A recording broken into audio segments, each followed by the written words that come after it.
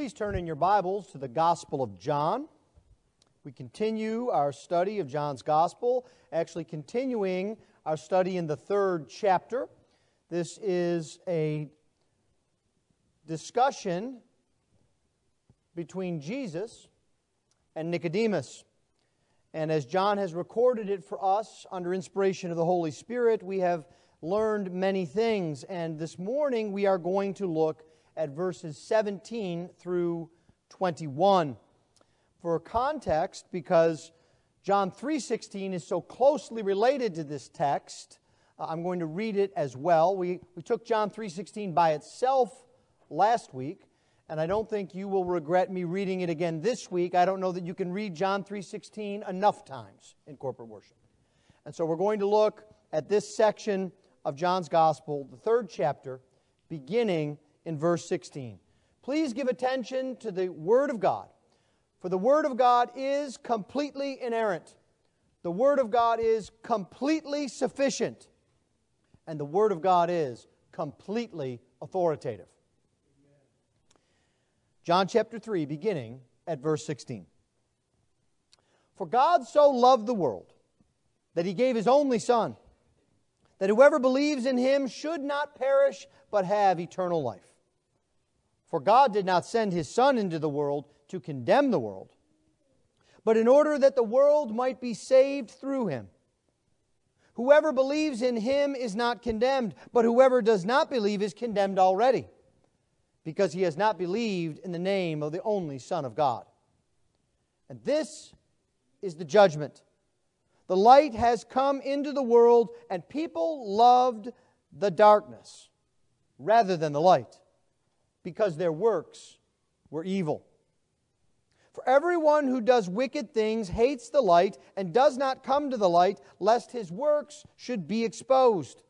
But whoever does what is true comes to the light, so that it may be clearly seen that his works have been carried out in God. Thus far the reading of God's holy word. Let's pray for His blessing upon it. Lord, we ask that You would, by the power of Your Holy Spirit, illuminate Your word to our hearts, that even as we study it, we would see the Lord Jesus Christ in all of His glory, that we would know the majesty of our Savior, that we would know the greatness of His work, and that we would be spurred on to tell others far and wide of the good news of the gospel. This we pray in Christ's precious name. Amen. Well, last week we finished looking at a statement in the Bible that we all know. John 3:16. You may recall that I said as I started to read it, most of us could just finish it from memory. Whoever believes in Jesus Christ will not perish, but have eternal life. It doesn't matter who you are, what your past has been, how much money you have, or where you live. Whoever believes in Jesus will have eternal life. The Bible teaches that you can have eternal life just by believing in Jesus. Today, we see another whoever. It's actually repeated several times in our text. Whoever believes is saved, but whoever does not believe is condemned. And the same thing applies. It doesn't matter who you are.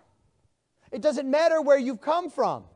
It doesn't matter how often you're in church. It doesn't matter how many Bible verses you've memorized. It doesn't matter how well you know your theology. If you do not believe, you are condemned.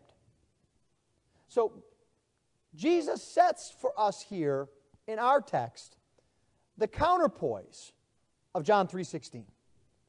And in doing that, He spurs us on to faith in Jesus Christ. Because faith in Christ, believing in Jesus, is what makes all the difference. All that matters is your relationship to Jesus. Whether you trust Him with your very soul. as we begin to open up this text, the first thing that I would like us to see is the initiative of God. The initiative of God. You will notice that verse 17 begins the same way that verse 16 begins. For God. Now, Jesus has told Nicodemus in this chapter about our problem. That our problem is we cannot even see the kingdom of God. And so we must be born again. But we cannot do that ourselves. It's so obvious that we can't do it ourselves that it seems a ridiculous notion. You remember Nicodemus' counter question. Well, Jesus, what am I supposed to do? Now that I'm old, do I somehow climb back into my mother's womb? How could I possibly be born again? And you see, we understand that Nicodemus wants Jesus to give him a list of things to do. He wants Jesus to tell him, you need to do this, you need to do that, and you need to do the other thing. And then Nicodemus is ready not only to check all the boxes, but to do them with fervency and get them done well. But Jesus is not asking Nicodemus to do anything. Jesus is not asking you to do something. He's not asking you to figure out how to give yourself birth. Jesus starts with God. This is crucially important for us because as we come to this well-known section of the Scriptures, John 3:16 and 17, we are bound so often to start with us. The highlight, the spotlight is on the whoever. Whoever believes. That's where we start. What have I done? What am I responsible for? But the Bible doesn't start there. The Bible doesn't put the spotlight on us. The Bible puts the spotlight always on God. And that's why it begins this way. For God. The solution is not in you. It's not in what you need to do. It's not in what you can fix. The solution is from God. God is the initiator. But let's not stop there. It's not just that God is first. Some people think, yes, God needs to initiate, God needs to do His part, and then, of course, I need to do my part. We're partners in this. If God does His part, then I have to follow in my part, and my part is just as important as God's part. That's also not what the Bible's saying. God is more than the initiator. He is the cause. He is the reason for your life, the reason for your rescue. We see this in this little word, for. It's not therefore. If it was therefore, what would you do? You'd look backwards, right? The for actually points us forwards. It's a little Greek word that implies causality. It tells us this is why this is happening. It's happening because God has acted. It's God who comes to us, not the other way around. And what God has done is to send His Son, the Lord Jesus Christ. He sent His Son to be the Savior of His people. And in doing that, God did not spare any amount. He didn't spare any measure in this initiation. He began with us with His best. He didn't make an initial probe or an initial inquiry to see if we were interested and we would somehow respond. You know, this is how almost everything is done in modern companies and finance today. You don't buy something. You have a free trial. There's a whole model along this. I don't know if you know this. It's called a freemium product. They give you something for free. They hold back many of the key features so that you will buy it. That's how we do things. We want to take a test drive. See if we should commit ourselves to it. We don't want to sign up in advance. I remember the old days when you signed a cell phone contract and you bound yourself for like 2 years. Not anymore. That's so passé. But you see, God doesn't think like that. He's not waiting for us to respond. He's not waiting to see if we're interested. He gives His all. He gives the Lord Jesus Christ. He gives effectually and fervently. He gives us in the most effective and greatest way. He comes in the person of His Son, the Lord Jesus Christ, reaching out to the world, to us. And there is a specific, important purpose in God's initiative. We saw that in verse 16, but it is repeated again in verse 17. For God did not send His Son into the world to condemn the world, but in order that the world might be saved through Him. God did not reach out to condemn the world, but to save. That's important for us to see, because you see, God is holy, and we know that He judges sin. But what Jesus tells us here is that God's initiating gift of His Son was not to condemn. It was to save. That's why the gospel is good news. Don't miss this. This is Jesus talking to us.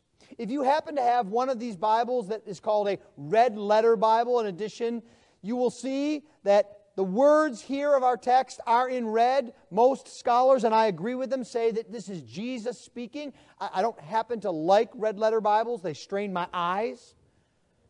And I will say to this, even if you're in the Minority Report and you think this is John writing it instead of Jesus, I will still tell you it's still God's Word. Completely. But Jesus here is speaking to us directly through John, telling us to focus on the salvation that He brings. Think about it. God could have sent Jesus to condemn. Jesus is the judge. God could have sent Jesus to condemn all with fire and destruction. God would have been just in doing that. But He didn't. That's because God's love is so great, so marvelous, that He has done the unexpected. He has done what we do not deserve. He sent the Savior. Now, when you look at Jesus, is that who you see? Do you see the love of God personified in Jesus? Do you see the only hope that you can count on? Look at verse 17 and personalize it. For God did not send His Son into the world to condemn you, but in order that you might be saved through Him. Now, the second thing that we see in this text is a world that is condemned. Jesus describes how whosoever believes in Jesus Christ will be saved, but whoever does not believe is condemned. I think often, for many of us, we would like to have a little magic marker to kind of blot out certain portions of the Bible. We love to hear the good parts of the Bible, the parts that make us happy, the parts that help us to be who we think we should be. But you know what? Without the parts of the Bible that make us uncomfortable, we wouldn't be happy. We wouldn't have life in Christ. We need to be told not just whoever believes, but we need to be told whoever does not believe. Now, Jesus answers this question here in a helpful way. Why did God not send Jesus to condemn? Well, He says that God did not need to send His Son to condemn the world. The world already stands condemned. And so Jesus uses courtroom language here. The word condemn, the word expose, the word judgment. This is legal language here. He's describing a trial that you and I, that the whole world is subject to. Our relationship with God is not based on how we feel or what we expect or what we think we deserve. It's based on judgment, true judgment. And so Jesus is telling us that the one on trial here is not God. It's the world. The world doesn't get to put God on trial. We are on trial. As a matter of fact, the trial is already over and we are condemned. Now, do you see the importance of this statement that Jesus makes? Whoever does not believe is condemned already. That means that our position at the starting point is one of condemnation. That's where we start. We don't start out good. Too often, people philosophize as if the world is full of people who are basically good. I often wonder if people who take that philosophy have ever looked at any piece of news from anywhere around the world ever. Because you don't need to be a theologian to know that people aren't basically good. You just need to have eyeballs. You can see destruction, war, murder, theft, gossip, lying. Everywhere we go. We don't start out good and then just have to keep it up. And we certainly don't start out neutral. It's not that you get to look back on your life and just hope that you can see that the good that you've done outweighs the bad that you've done. No. And you don't get to argue that you're not as bad as other people. You begin standing under the judgment and condemnation of God. You start out in need of a Savior. Now, why is that? The Bible tells us that Adam, our first father, sinned against God in the garden. He was given everything that he could ever need. He was created in innocence. He was given his companion. He was master over all things under the authority of God. He was given one command, and he broke it. And when Adam sinned, he didn't just sin for himself. The Bible tells us throughout the Scriptures, but most clearly in Romans chapter 5, that when Adam sinned, we sinned in him. That he was our covenant head. That he was the one who was responsible for us because we are all descended from Adam. And again, if you think anyone has escaped Adam's sin and curse and corruption, look around you. Everywhere we look, we see depravity, corruption, and sin. That's why the world is the way it is. That's why you don't have to teach children to be selfish. Have you ever noticed that children seem to come out of the womb yelling, "Mine"? Right? You don't have to teach sin. It just happens. And you know what the difference is between a child yelling "mine" and an adult? An adult yells "mine" in his head. An adult is smart enough not to broadcast his selfishness at times.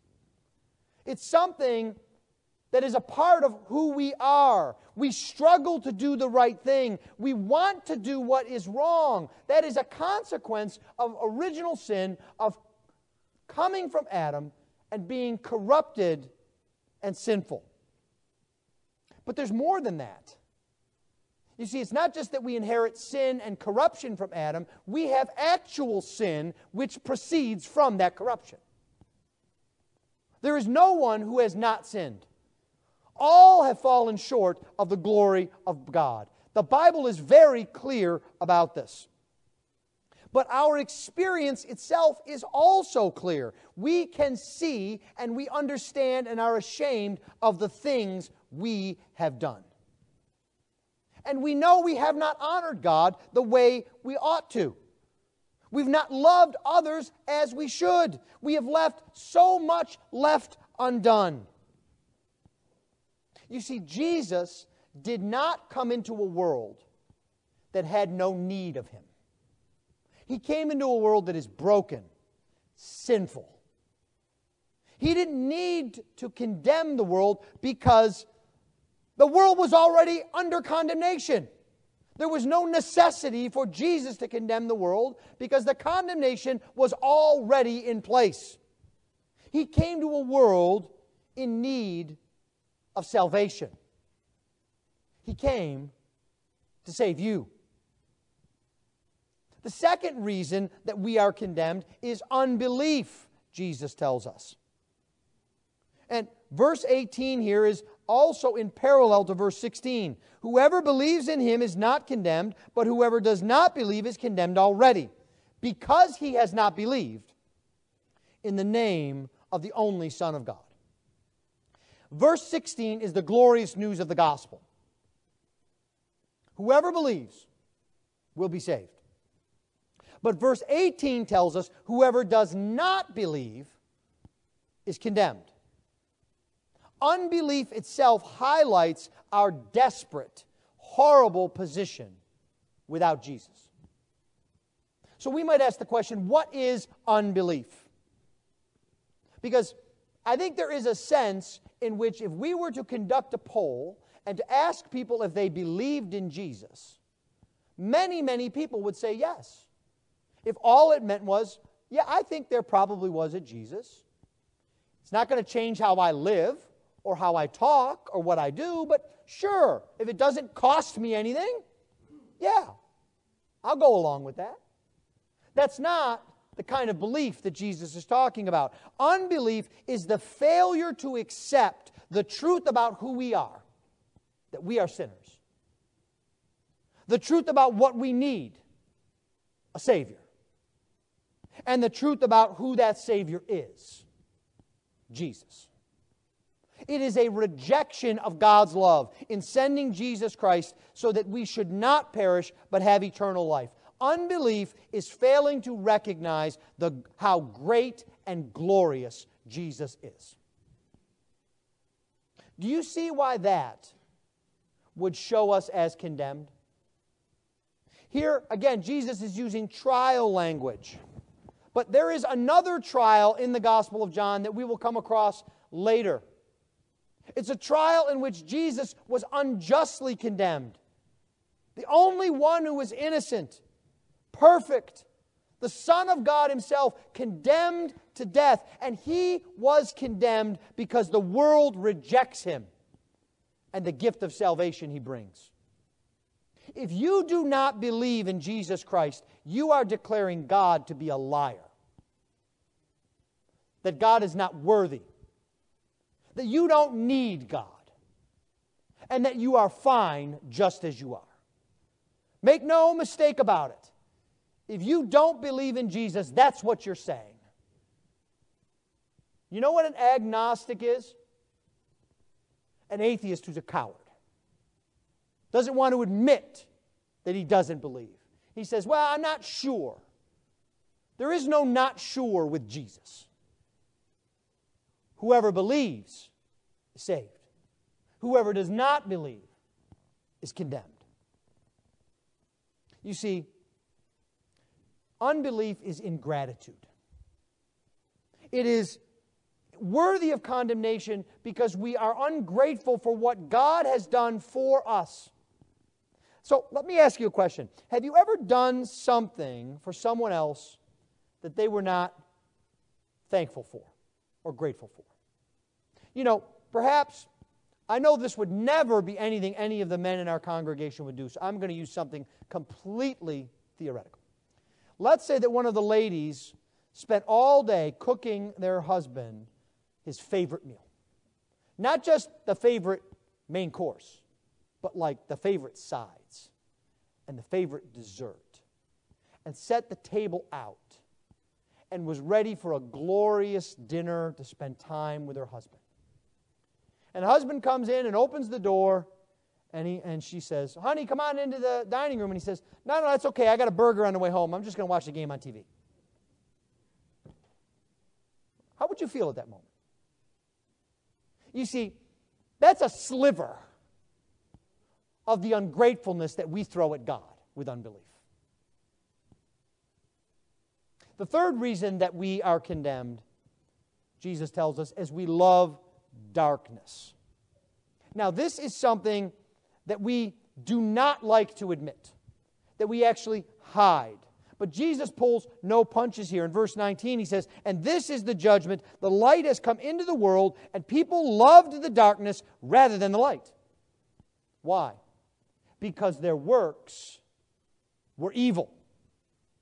He says the light came into the world and was rejected because what the world wanted was darkness. Think about what Jesus is saying here. So often, as we mentioned, the world says people are good, and there's no reason for condemnation. But what Jesus is saying here is the primary problem of the world between you and me is not intellectual, but it is rather moral. Now, what do I mean by that? Often it seems to us that the reason people don't believe in Jesus is they just don't get it. We haven't explained it well enough to them. And so we try to find the best Bible verses to use, or the best apologetics books, or we try to not only appeal to their intellect, but to their emotions. We try to get the perfect music for them, or the perfect lighting for them, or to try to get the perfect location, because we're convinced if people really understood who Jesus is, they would love Him like we do. That's not true. You see, the truth is, people don't act immorally because they don't believe in Jesus. People don't believe in Jesus because they want to act immorally. They don't want to give up their sin. That is the barrier between them and God. You see, people aren't trapped in their sin because they don't believe in Jesus. The problem is not an intellectual problem. Immorality is what leads to unbelief. We don't want to give up the sins that are precious to us.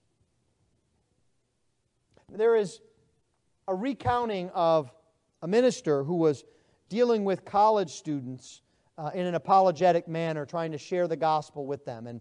And if you know college students, you know college students are absolutely full of questions. Right? The ability to ask why over and over and over again does not stop at the age of 4. It continues on.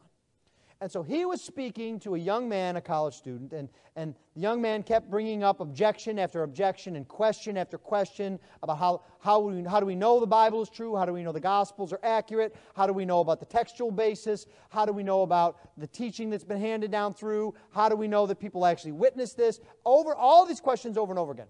And the minister just looked at the young man and he said, "Who are you sleeping with?"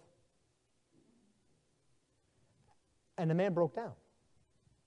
Because you see, the intellectual banter was covering guilt of sin. That's what it was. And I have to tell you that I find that is very, very, very often true. That those who are most intellectually resistant to the gospel will not give up the sin that they cherish. And they know if they intellectually agree, they must do that. And so that's the barrier that they put there. Because believing in Jesus means you are no longer the master of your life. You are now bought with a price. It means you have to give up the sin that you love and enjoy. Do you see why the people loved darkness? It's because their works were evil. And why they don't come to the light? It's because their works will be exposed. Because even the smallest amount of light dispels darkness, doesn't it? It doesn't take much darkness, it doesn't take much light to completely undo darkness. I'm the sort of person that likes to sleep in the dark. Like really in the dark. When I go to a hotel, I learned this trick years ago. You can pull the shades and the curtains tight, but they never quite meet. And that light comes in. You know what you can do is you can go take one of the hangers off of the closet and clip the curtains together, and it blots out all the light. Another thing that often will happen is I don't like light in my room because I can't fall asleep. I toss and turn. I don't like night lights. I'm not a nightlight person. My dad, on the other hand, is a nightlight guy. When we go visit him, there's nightlights in the halls. He tells me where the nightlight in my room is. He tells me where the nightlight is in the rest of the family's rooms. He's afraid that we're going to trip and fall and kill ourselves on the way to the restroom. That's a dad thing. Maybe I'll get there. The first thing that I do if there's a nightlight in my room is I turn it off. Turn off the nightlight in the hall, because even the tiniest bit of light can actually be painful, can it, if you're used to the dark? That physical reality is a reflection of a spiritual reality. It's why people are so resistant to any discussion about the Bible or about Jesus or about the gospel. Because they know as soon as they start to have that discussion, that guilt and pain is going to show up in their soul. And so they keep it at arm's length. Take an honest look at your life. What are the areas that you know are contrary to God in your life? What sins do you need to give up and to repent of? Will you bring those to the cross? Or do you love them more than Jesus? Because that's the question. As harsh as it sounds, that's the question. Do you love sin more than Jesus? Are you afraid to come into the light because your hypocrisy might be seen? You see, we all live and struggle with sin. I think the worst thing that could possibly ever happen to this church or any other church is for the entire church to be able to hear what everyone is thinking. If you knew the depths and the depravity of my sin, you would not let me in this pulpit. And there'd be a problem because nobody else could come into the pulpit either. You see, we are sinners in need of grace. We need repentance. We need a Savior. Well, Jesus gives us glorious hope at the end of this text. It is difficult to hear that we are condemned. It is difficult to hear that we must believe and that unbelief is a moral category, as it were. But Jesus tells us in verse 21 that not all are condemned, but whoever does what is true comes to the light, so that it may be clearly seen that his works have been carried out in God. This is another whoever. And this whoever is also designed to give us an assurance that some come to the light, that some are not afraid to have their work seen, that some do what is true. There are those who have been changed by the gospel. They no longer love darkness. They no longer have deeds that are evil. They are no longer consumed with sin. They have been changed by the gospel, by the glorious work of Jesus. There is great hope in this verse, but we need to see where the hope lies. Not all remain condemned. Not all remain chained by the darkness. Not all are ashamed of what they do, but it's important to see the reason for that. Jesus ends this discussion with Nicodemus the way he began it. Look at the last two words. In God. Those who come to the light want their works to be seen, but those works have a distinct character. They are carried out, Jesus says, in God. We might translate this phrase, carried out, as worked. It's the same word. Their works are worked in God. God is the one at work. It's God's work that causes the change. Jesus is not telling you to clean up your act and to do the truth and then come to Him and He will accept you and you will no longer be condemned. He says, those who have been born again by the Spirit, by the power of God, the sovereign initiating work of God, are changed and given new life. They are born again. They no longer love the darkness. They seek the light. They no longer do works that are evil. They do the truth, and they do it because of God's work in them. Only when God works in you will you be taken from darkness to light, from condemnation to salvation, from death to eternal life. Don't wait. Today is the day of salvation. Today is the day to leave the darkness behind. Today is the day to embrace the Son of God and to dwell in the light of His presence forever. For God did not send His Son into the world to condemn the world, but in order that the world might be saved through Him. Christian, if you believe in the Lord Jesus Christ, if your only hope and trust is in His work to save you from the condemnation and wrath of God for your sins, you can know you have eternal life. You can have confidence. You can trust the Lord to do good works in you. Because that's what Jesus promises right here. He promises you life. Trust Jesus. Take Him at His word. Let's pray.